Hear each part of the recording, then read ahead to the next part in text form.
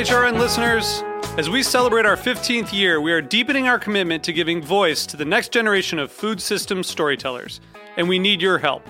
Our internship and fellowship programs help activate new possibilities for underrepresented and underestimated young people through experiential journalism, audio engineering, and production training. Through these unique programs, HRN helps food equity stewards build essential workforce readiness skills that expand their potential and foster economic mobility. Please consider supporting these critical programs. And with a minimum donation, you can be entered to win a dinner for two at an amazing restaurant in one of 8 cities and tickets to a concert at a great venue in one of those cities. We have incredible partners across the country who have donated, as they also share our passion for helping to educate the next generation of food systems storytellers. Check out heritageradionetwork.org/15 to donate and enter to win today. That's heritageradionetwork.org/15 to donate and enter to win today. And make sure you donate before March 31st. Thank you. 2019 is Heritage Radio Network's 10th birthday, and we've got a lot to celebrate. We need your support to bring you another year of the best in food radio. Help HRN ring in its second decade by becoming a member today. Go to heritageradionetwork.org/donate. Today's program is brought to you by Korin, a supplier of Japanese chef knives and restaurant supplies. For more information, visit korin.com.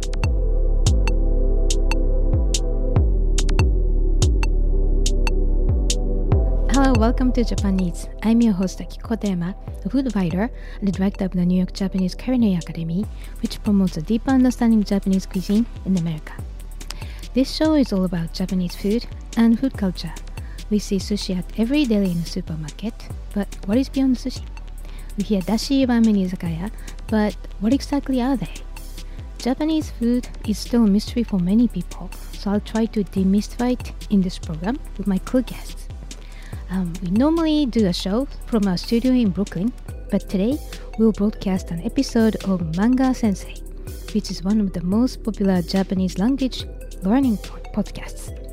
The host, John Dinkel, majored in Japanese language in college and lived in Japan for a while as well. So he has deep experience in Japanese language and culture. If you are willing to learn Japanese, I suggest that you subscribe to John's super approachable and effective podcast, Manga Sensei, on iTunes, Stitcher, and Spotify. John kindly invited me to his podcast as a guest, and we had a fun conversation about Japanese food culture. Hope you'll find this episode a nice little window to peek into Japanese mindset and culture.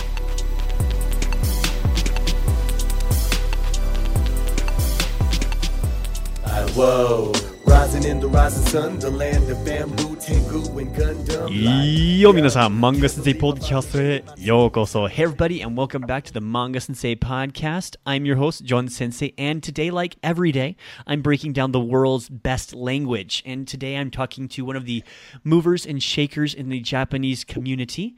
She is a world-renowned, you're world-renowned in a lot of things. You are a writer, have been on television, you conduct the Japanese Food Society in New York, you are a podcaster. What don't you do might be a better question. I'm blushing. I don't know, some word, whatever, but but thank you. You might do a better job, Akiko. Why don't you tell the audience who you are? I am a writer, specialized in food and beverage. I've been covering New York City and American food scenes, and as well as I am a podcast and radio show host and producer at the Heritage Radio Network, which is based in New York. And I write for Forbes magazine, other English publications, actually Forbes.com, that's the online version. And right. I do consulting for the Japanese government and the Japanese food business industry, all about eating and drinking.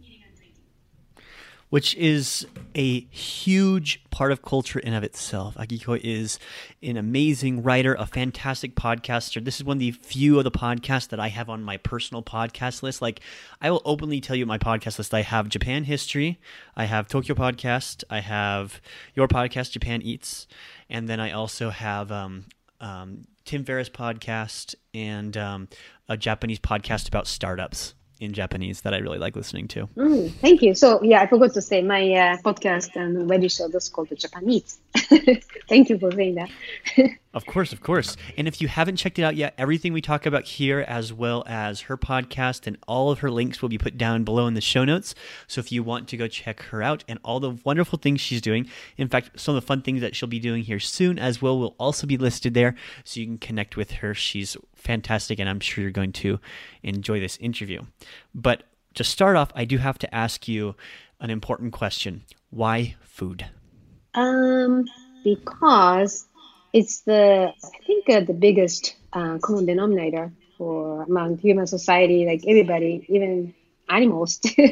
So if you talk about food, everybody's eyes start to sparkle, and you make friends. Mm-hmm. So I think that's the reason I make this episode. And it's one of those. I think it's one of those things as well that not only brings people together and makes their eyes sparkle, but it's also comforting. Everyone likes food. There's nothing controversial that much about food, and it's really just something that there's no bad part about food that I can really think of, unless you eat too much of it. That could happen often, but but also I think we have to, eat every day. Everybody's eat every day. And that's why it's always the center of culture in any society, I think. Mm-hmm. I agree. I actually learned something the other day. I was watching some kind of documentary, I believe, and it was Alton Brown made a comment, and it really surprised me. He told me a statistic. He said after 9/11 in the United States, New York, they had the biggest boom on the Food Channel, because after that terrible thing happened, no one wanted to watch the news. No one wanted to watch, the political stuff. No one wanted to watch football. What they wanted was something simple and good and happy. And what could be better, good, and happy than food? Right. Interesting, because I still remember right after 9/11, all those expensive restaurants are gone. Then what came out really popular was very comforting, interior owners are really friendly, and the food is to be shared, and everything changed after 9/11. I think in that sense for the better. So it's more sharing, it's more comforting, like you said. So yeah, you're right. Very important part to make your life happier, more relaxing, and physically make your energy too. Yeah, I agree. And it's something that a lot of people, I talk to people about going to Japan and learning Japanese, since this is a kind of a Japanese focused podcast, they always ask me when you go to Japan, the first thing you learn is you learn how to introduce yourself, and then you learn your favorite things, and you learn your favorite food. And of course, when you first go to Japan, you don't know what your favorite foods are. Heck, you don't know what any of the foods are outside of sushi and maybe I don't know. I think some people know chicken katsu or something. Right, or ramen, of course. Ramen, of course. But the ramen they've had is Kappo ramen, which really shouldn't count. Yeah, that's more like that's not. I mean, maybe, but well, it could be. Depending on who you are. What, yeah. Right. So if someone listening right now is thinking about they're just starting to kind of get adventurous with their food, or they want to get more into Japanese food, where do you recommend they start? I mean, they have this whole world they really haven't explored yet. And if they wanted to start in this, where would they go? Well, that's an interesting question, right? Everybody knows sushi right now, but I heard after World War II, everybody's scared of eating raw fish. So I would, if you just land in Japan, or Tokyo or Osaka, anywhere, you just go to a convenience store, because even 7-Eleven in Japan, they are a treasure box. It's really sandwiches gosh, to they are. bento. It's everything so high quality, and you can get any of those things from I don't know $1 to $5, and you really have a good meal. So Oh, yeah. you can see the food and you can taste anything you want at the lower cost, and then that's the beginning of the adventure. Oh, yeah. I remember when I first found some of the treasures at the convenience store, the Combini, I think it was Family Mart, and I found chocolate chip melon pan. Ooh, I missed that. I do miss Oh, that. it was so good. Yeah, the other thing is that, bakeries. So, Oh, yeah. if you're still scared of trying really Japanese traditional food, if you go to bakery, people say that's better than even Europe. And they have their own Japanese version of the pastries. And Japanese bread is fluffier and kind of flavored, sweeter. So maybe that's Oh, another yeah. way to go. Yeah, I think that's I think particularly for like maybe a American or even my Australian audience, it's kind of easy to go from, breads to trying Japanese bread. Try the the sandwiches, try their croissants, try their little things that are covered in wonderful, glorious, drizzly wonderfulness. It's oh man, this is going to be the hungriest I have ever been while recording a podcast. Yeah. Well, that's funny because I first thing I do when I land in Japan, I have a big taste memory of Japanese, anpan. It's stuffed, Yeah, the red bean. yeah, just bread, fluffy Japanese style bread, and I like the Yamazaki brand for some reason, and that's the first thing. I just go straight to the convenience store. I get it, and at the hotel room, I bite into it. I'm back home. Let's see. The first thing I usually get off the plane, honestly, the last time I went to Japan last year, the first thing that I did when I went into the country is I walked into the convenience store. I got myself some momosui, and I also bought myself an onigiri, just tsunamayo. Oh. Yeah, by the way, the wrapping of onigiri in convenience store. I had this one guy who developed, separating the rice and nori seaweed so that nori doesn't get wet and sticky. So he got the patent, and it's every time someone eats it, he's just like making money, even a cent or something. It really. Smokes. So, yeah, that guy is probably the world's smartest guy, because it's true. You have to tear the package along a line, and then it pulls it out, and then the nori, the seaweed, touches the rice for the first time, and it's just wonderful. Yeah, and I really think that's the really symbolic invention of Japanese mindset. Once you think, wow, there's something I want to improve, think of it, right? That's pretty. Right. I think it's a pretty complicated process. They made it as a product easy to operate, but who would come up? I'm sure there are 1,000 trials and errors and to come up with that product. Oh yeah. And I think that's really the course of it is Japanese are really good at taking things, improving upon them, and not only taking that, but definitely somehow it just becomes more Japanese when it gets taken into that country and gets adopted into Japan. Japan doesn't just take things and adopt it. Japan takes things and absorbs them. So I think for the better or worse, it's an obsession. So that's the nature of Japanese personality, I think.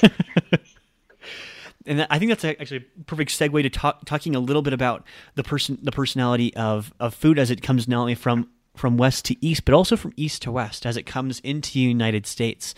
You're famous for logging in the food scene, especially in New York, and for being really on top of that ball there. But what's the if I were to kind of jump on the front edge of the Japanese food scene, where would I find myself right now?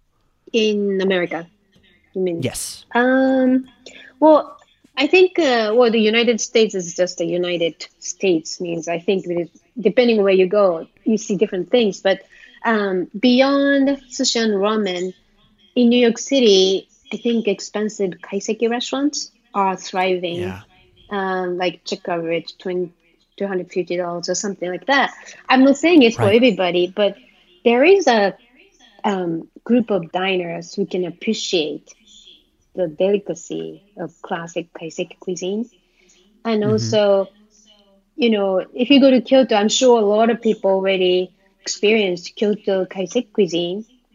So they want to find the same thing. So it's really the result of global movement. Everybody travels, everybody can find information over the internet. So I think Yeah. it's exciting, although I wish prices are a little lower. Yeah, I remember when I had kaiseki for the first time, and just it's amazing, not only the attention to detail, because I think that's what a lot of people touch on for like the first time they try kaiseki, because everything's in season, everything is sourced from a particular place, and every little part has been thought of when it comes to kaiseki, right? Mm. But the part that really really surprised me was I went to it was a very small restaurant in Nagoya. And the chef was a gentleman. He was a Zainichi Kankokujin, and he was a very very entertaining gentleman, just hilarious. And it was almost he would sat behind this little bar, and there was probably like 7 of us in the restaurant. And he went to each person, made the food, but there was also like something he talked about how he thought about it and he told jokes along the thing. It was a wonderful experience for me, being introduced to that high level of culture for the first time, but also seeing the mixture as Japan not only is unified in food, but also the specificity of just the food in Nagoya. Right. So that's the thing, right? We say kaiseki, but if you go to Kyoto, kaiseki is different from kaiseki in Tokyo because, like for instance, Mm-hmm. there are about 40 different Kyoto specified vegetables, Yeah. kyōyasai, and kaiseki, like you said, it's all about seasonality and the Mm-hmm. local sustainable ingredients. So yeah, that's Right. regionality. It's really a big part of Japanese cuisine. So that's why I think people should get out of Tokyo and then try to find new different fish, vegetables, or whatever you find. What do you think is a particular hidden gem in Japan when it comes to Japanese food that most people won't probably think of outside of course, like ramen and sushi? That's a big question. Um, well, it's like, well, if you go to izakaya, right, you get to Right. see whole bunch of different things, and Mm-hmm. that you can find at someone's house, table at someone's house. So it's I don't know, it's classic names of dishes like yakiniku, yakitori, outside sushi and ramen. There are Mm-hmm. things you started to see in this United States or other countries outside Japan, but I think the essence of what's not known is the regional cuisine. Even if I travel, like say, Right. just the Japan seaside, which is different from Pacific Oh Ocean, yeah. and you find something like nodogoro, which is a very specific fish. Yeah. You can only find it in the Japan seaside. So those things I think is more interesting. And also, if you have miso soup, if you go Yeah. to different region, Nagoya has mame miso, which is bean based. And if Yes, you it go is. to, so different, variations. So miso soup can be completely different from the east to west. Those little things, but significant differences that we really represent the, cultural, um, diversity within Japan. I think it's Right. something I really want people to experience and see. No, I wholeheartedly agree. I think once you explore a little bit outside of Kanto and you get a little bit outside of like Osaka, and Kansai is wonderful. I love the Kansai area particularly.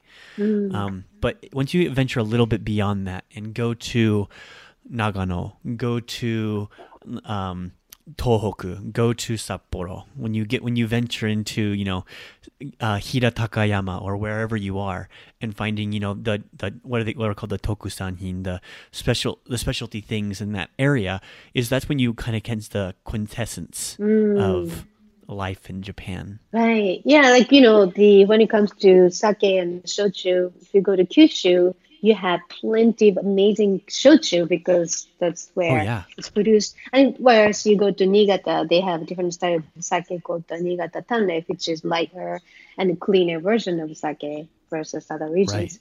So I think it's really fun to discover the regional diversity in Japan. I agree. I couldn't agree more. I think if I could give any advice to people listening right now, it would be leave the big city for a second and go have food at a small restaurant on the side of a road in the middle of nowhere, and they'll have good food. And that's make sure it's local food or whatever you're looking for. But just even this, the difference in basic ramen from place to place. I'm not the biggest foodie in the world. My wife is a crazy foodie, but she's just having not only the food but the experience there is something that you can't replicate. Right, indeed.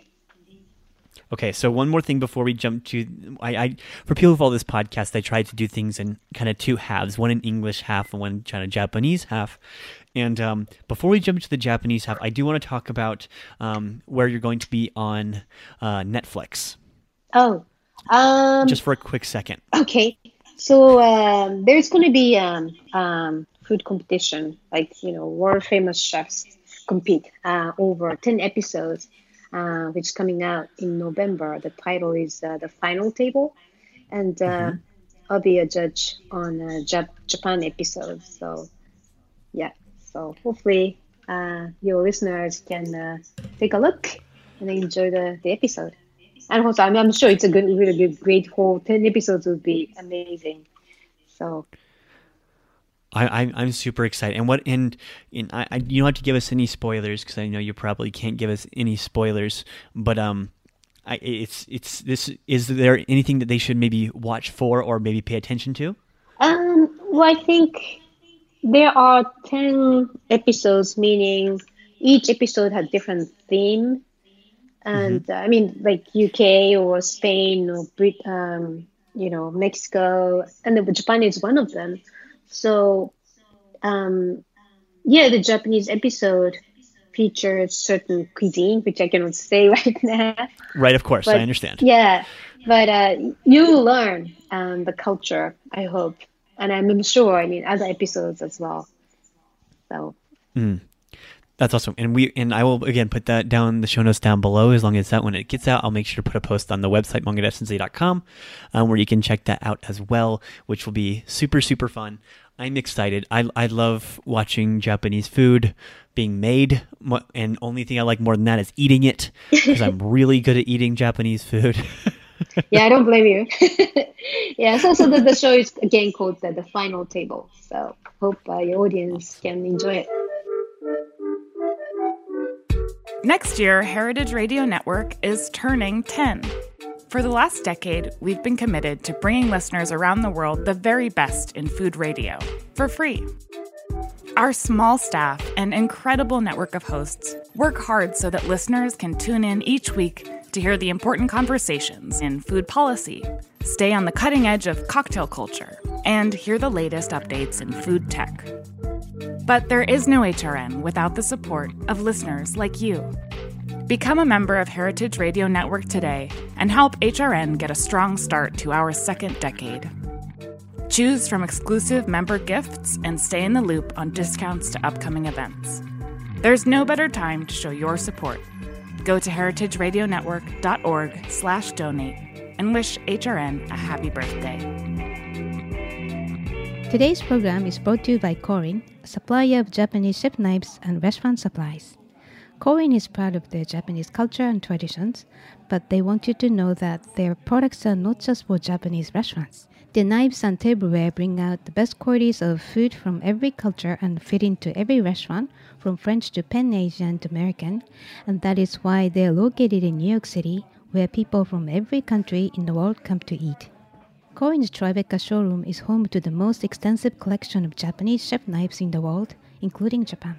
Stop by to view their exquisitely designed tableware and the Welsh natural sharpening stones. They have a whole range of knife services, from repair and rust removal to reshaping and realigning. Korin is dedicated to this ideal, bringing the highest quality Japanese design to your table so you can experience the unparalleled quality of Japanese craftsmanship in your home or restaurant. For more information, visit korin.com.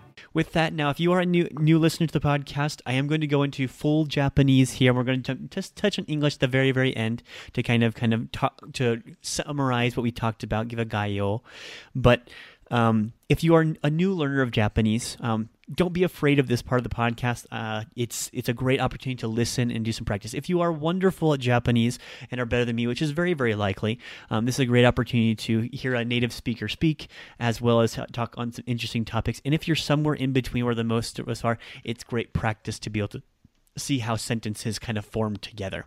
So don't be afraid. And if you are afraid, you can skip right till the end and kind of go back from there. But with that, あきこさん。はい、日本語で。はい、お願いします。はい。それでですね、最近、Forbes オンラインと始めたんですね。はい、コントリビューターとして、はい、フォーブス誌にも、日本の食文化の担当なので、いろいろカバーしないといけないんですけど。偉いですね、本当に。このフォーブス書で書いて初めてあったんですよ、実は。あ、そうですか。大人気がありますね、ガキコさん。まあでも、やっぱりそれだけ日本の食文化に関心があるっていうことですよね。そういう仕事をそうですね。もらえたというのは。そうですね。最近の記事なんですけれども、この旨味に関するですね。はい。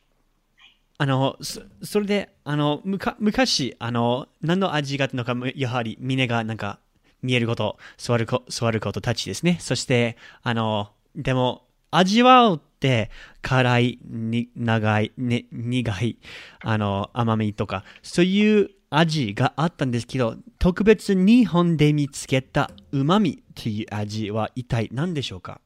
旨味というのは、こちらで言うとセイボリーとか、フィフステイストっていう、これまで西洋の社会では、あえて名前がなかったものを、池田菊苗博士っていう、科学者が発見されたのが、何年でしたっけ？ちょっと記事が忘れちゃった。1800何年か。で、でもそれは、たまたま昆布の出汁の中に旨味っていうものが存在するっていうのを、科学的に分析したのが、池内博士で、でも、実際トマトとかパルメザンチーズとか、いろんなものに旨味っていうのがあるんですよね。だから、その辺がやっぱり、旨味っていうのはたまたま日本語ですけど、そういう意味で、旨味という言葉が広がっていくっていうのは、大事なことですよね。というのは、旨味っていう言葉を意識していると、他の、例えば、なんか物足りないなと思ってお塩かけてもまだ足りない。もっとお塩かけてもまだ足りない。でも、ちょっとお塩の代わりに旨味の成分を足すと、ちょっとチーズをかけるとか、それだけで、体にも優しく美味しいものが食べられるっていう、そういうところが旨味ですね、きっと。そうですね。これを初めて聞いたのはやはり日本でしたが、そういう言葉がアメリカの外来語になって、すごいアメリカの料理文化にインパクトがありましたね。そうですね。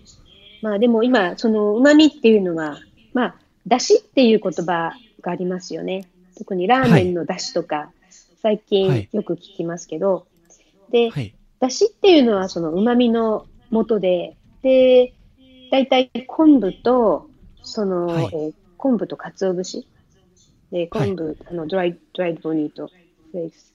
で、それはやっぱり合わさると、旨味は相乗効果、シナジーがあるので、ますます旨味が高まって、それでも、だしっていうのが和食の基本になってる。ですよね。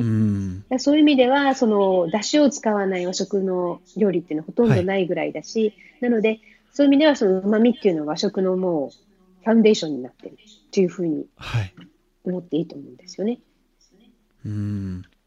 それでもう一度特産品の話に戻るんですけれども、東京には昔特産品がありましたね。それでもまだあるでしょうか。東京がそれがあるかちょっとわからないですね。なんでしょうね。特産品。すごい、東京が日本一体の料理に入ってあるかもしれないですので、東京の特産品は一体何でしょうか？それは、なんでしょうね。まあでも、そういう意味では、江戸前寿司。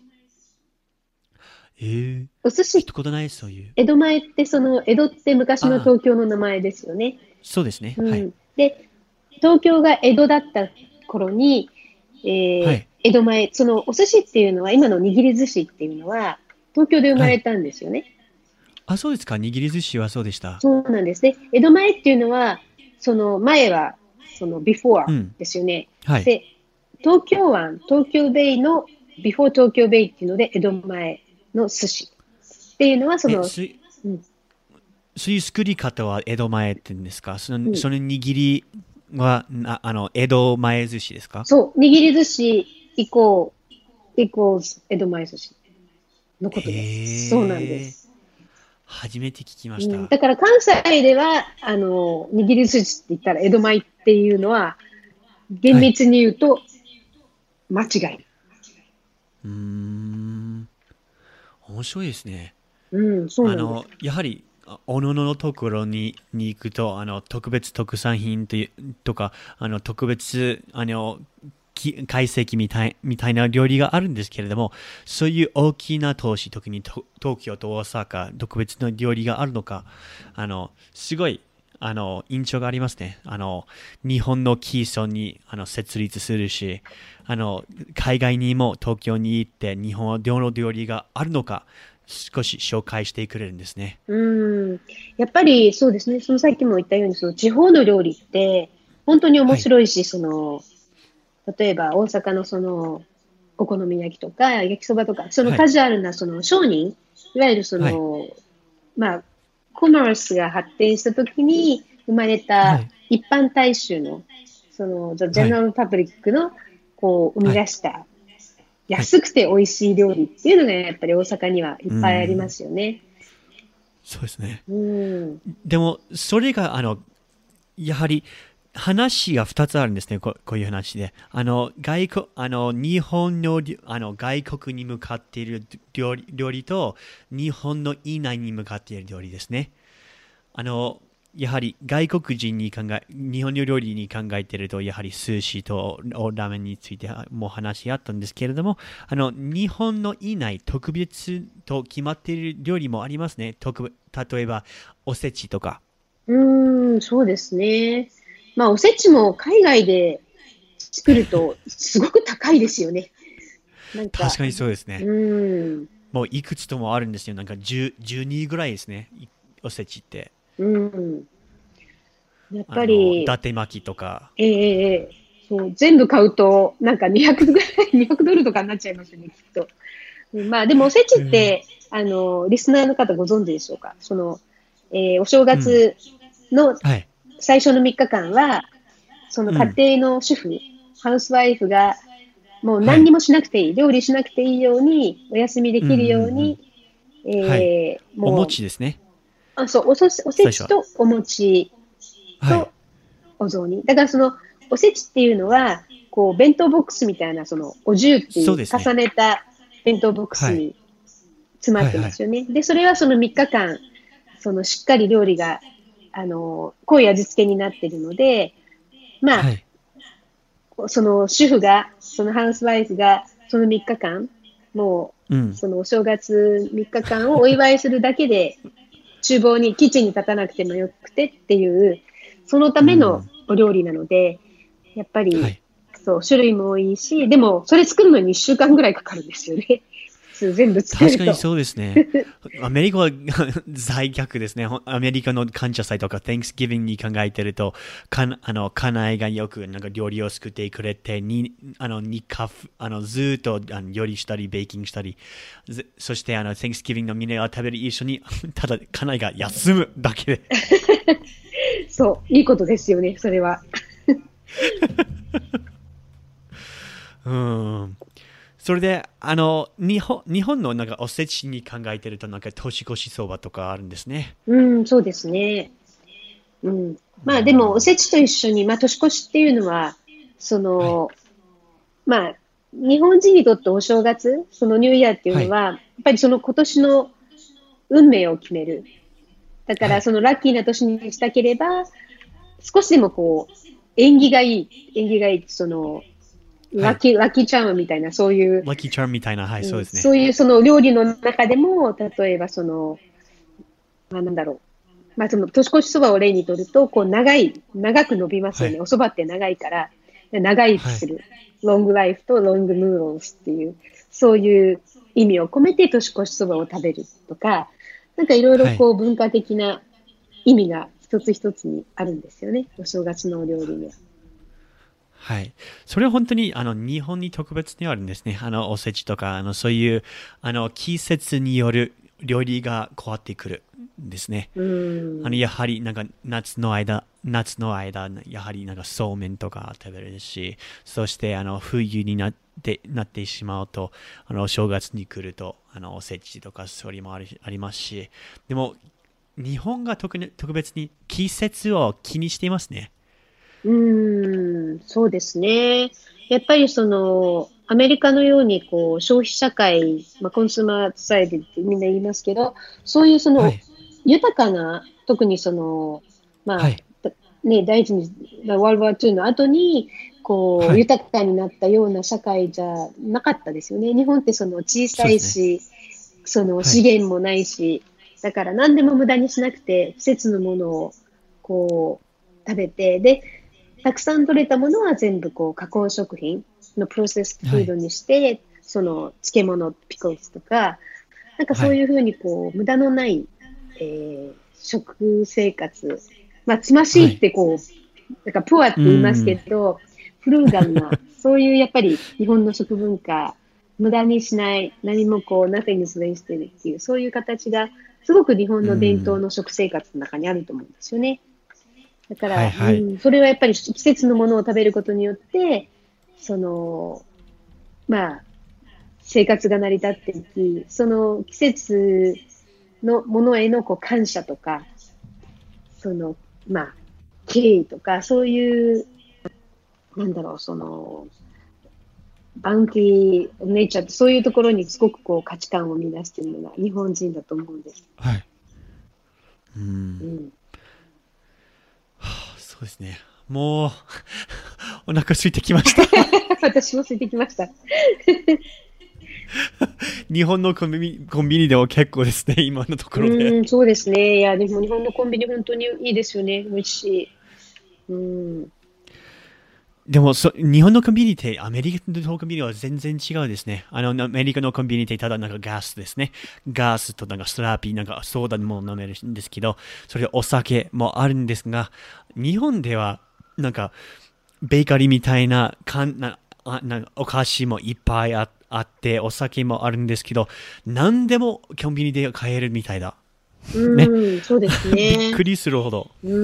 本当に質のいいものも売ってるし、例えば爪切り、ネイルクリッパー一つ買ってもすごくいい質のものが安く買えたりとか、コンビニは楽しいですね。なかなか楽しいですね。じゃあそろそろ終わらせないといけないですので、最後にはもしこの伊豆に話あったんですけれども、間違いの話ですね。僕の観客じゃなくて聞いていらっしゃる観客になるたい人が多分いるので、でも日本の料理でも日本語のお話でもちょっと怖いに考えてしまうかもしれないので、このポッドキャストの前に話し合ったんですけど、そういう間違いについて、そして避けるというわけないですけど、そういう間違いに考えてるとどう思いますか？それはですね、やっぱり、特に日本人の人って、多分、ですね、日本人の完璧主義ってあると思うんですよ。私ももう日本で英語勉強して、で、試験も一緒に、みんなすごく勉強してるから、本当は話そうと思えば話せると思うんですけど、やっぱり話さない。で、それは多分日本人でもアメリカ人でも何人でも、やっぱり間違いは怖いですよね。でも、そういう考え、私はもう全然間違いを恐れないくなったのは、ニューヨークに引っ越してきたときに、両親とコミュニケーションを取るには、ファックスしかなかったんです、その当時。っていうのは、うちの両親、メールをやらなかったので、E メールがなくて、で、文章で伝えたいときはファックスしかなかったんですよね。で、電話会社が何かの間違いで、そのファックスの伝達を切ってしまったんです。で、私はちょっと戸惑うわ、激怒するわで、電話会社に電話したんですよね。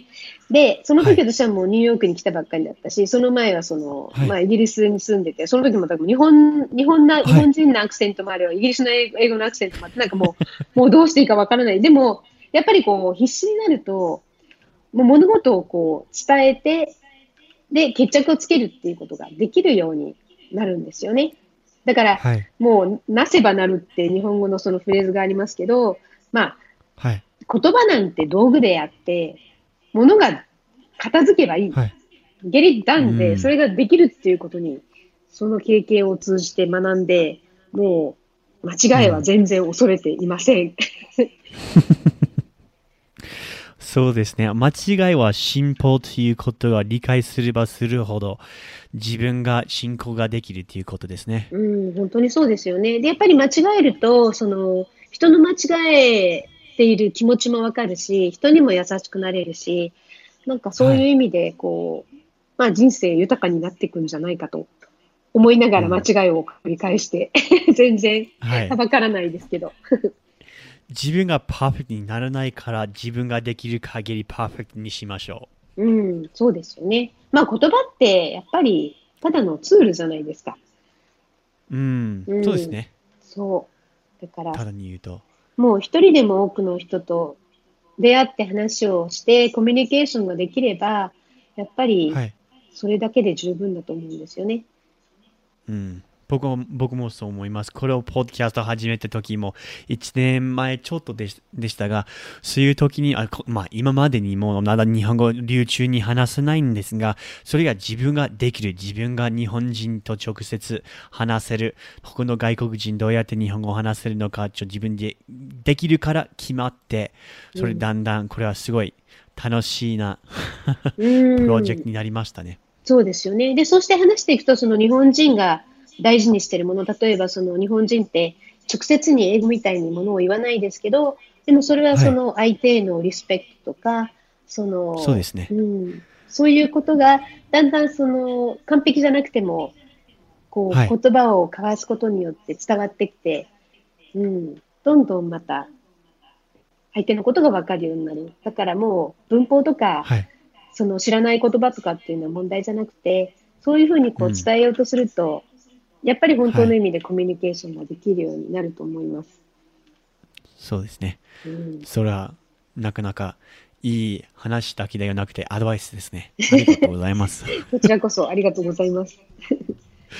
それで皆さん、I will have to end here, but thank you so much for listening. I really enjoyed having Akiko on. She's wonderful, and if you didn't get the whole thing there in Japanese, make sure to go back and go over places. I stuttered during my last question super, super bad, but that's okay, because we are all totally down for making mistakes, because it's after 10,000 mistakes that you become fluent, whether it's learning another language, whether it's learning about Japanese food culture, or making food yourself.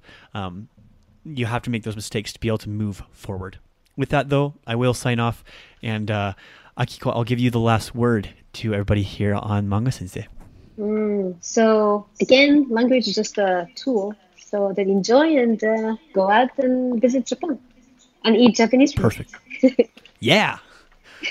And next time I'm in New York, you have to show me around. Oh, definitely. Yeah, there are crazy good Japanese restaurants here too. Plenty of them. So I look forward to having you here. It'll be fun. You'll be waiting for me, I hope, at the airport, and we'll just go straight to the restaurant. Sounds good. Awesome. Alright, 皆さんこれを覚えておきなさい。もし日本語でペリペリになりたいなら、間違いが必要なんです。ですから一緒に間違えましょう。それじゃあ、また明日。Thanks for listening to Heritage Radio Network, food radio supported by you. For our freshest content and to hear about exclusive events, subscribe to our newsletter. Enter your email at the bottom of our website, heritageradionetwork.org. Connect with us on Facebook, Instagram, and Twitter at heritage_radio. Heritage Radio Network is a nonprofit organization driving conversations to make the world a better, fairer, more delicious place. And we couldn't do it without support from listeners like you. Want to be a part of the food world's most innovative community? Rate the shows you like, tell your friends, and please join our community by becoming a member. Just click on the beating heart at the top right of our homepage. Thanks for listening.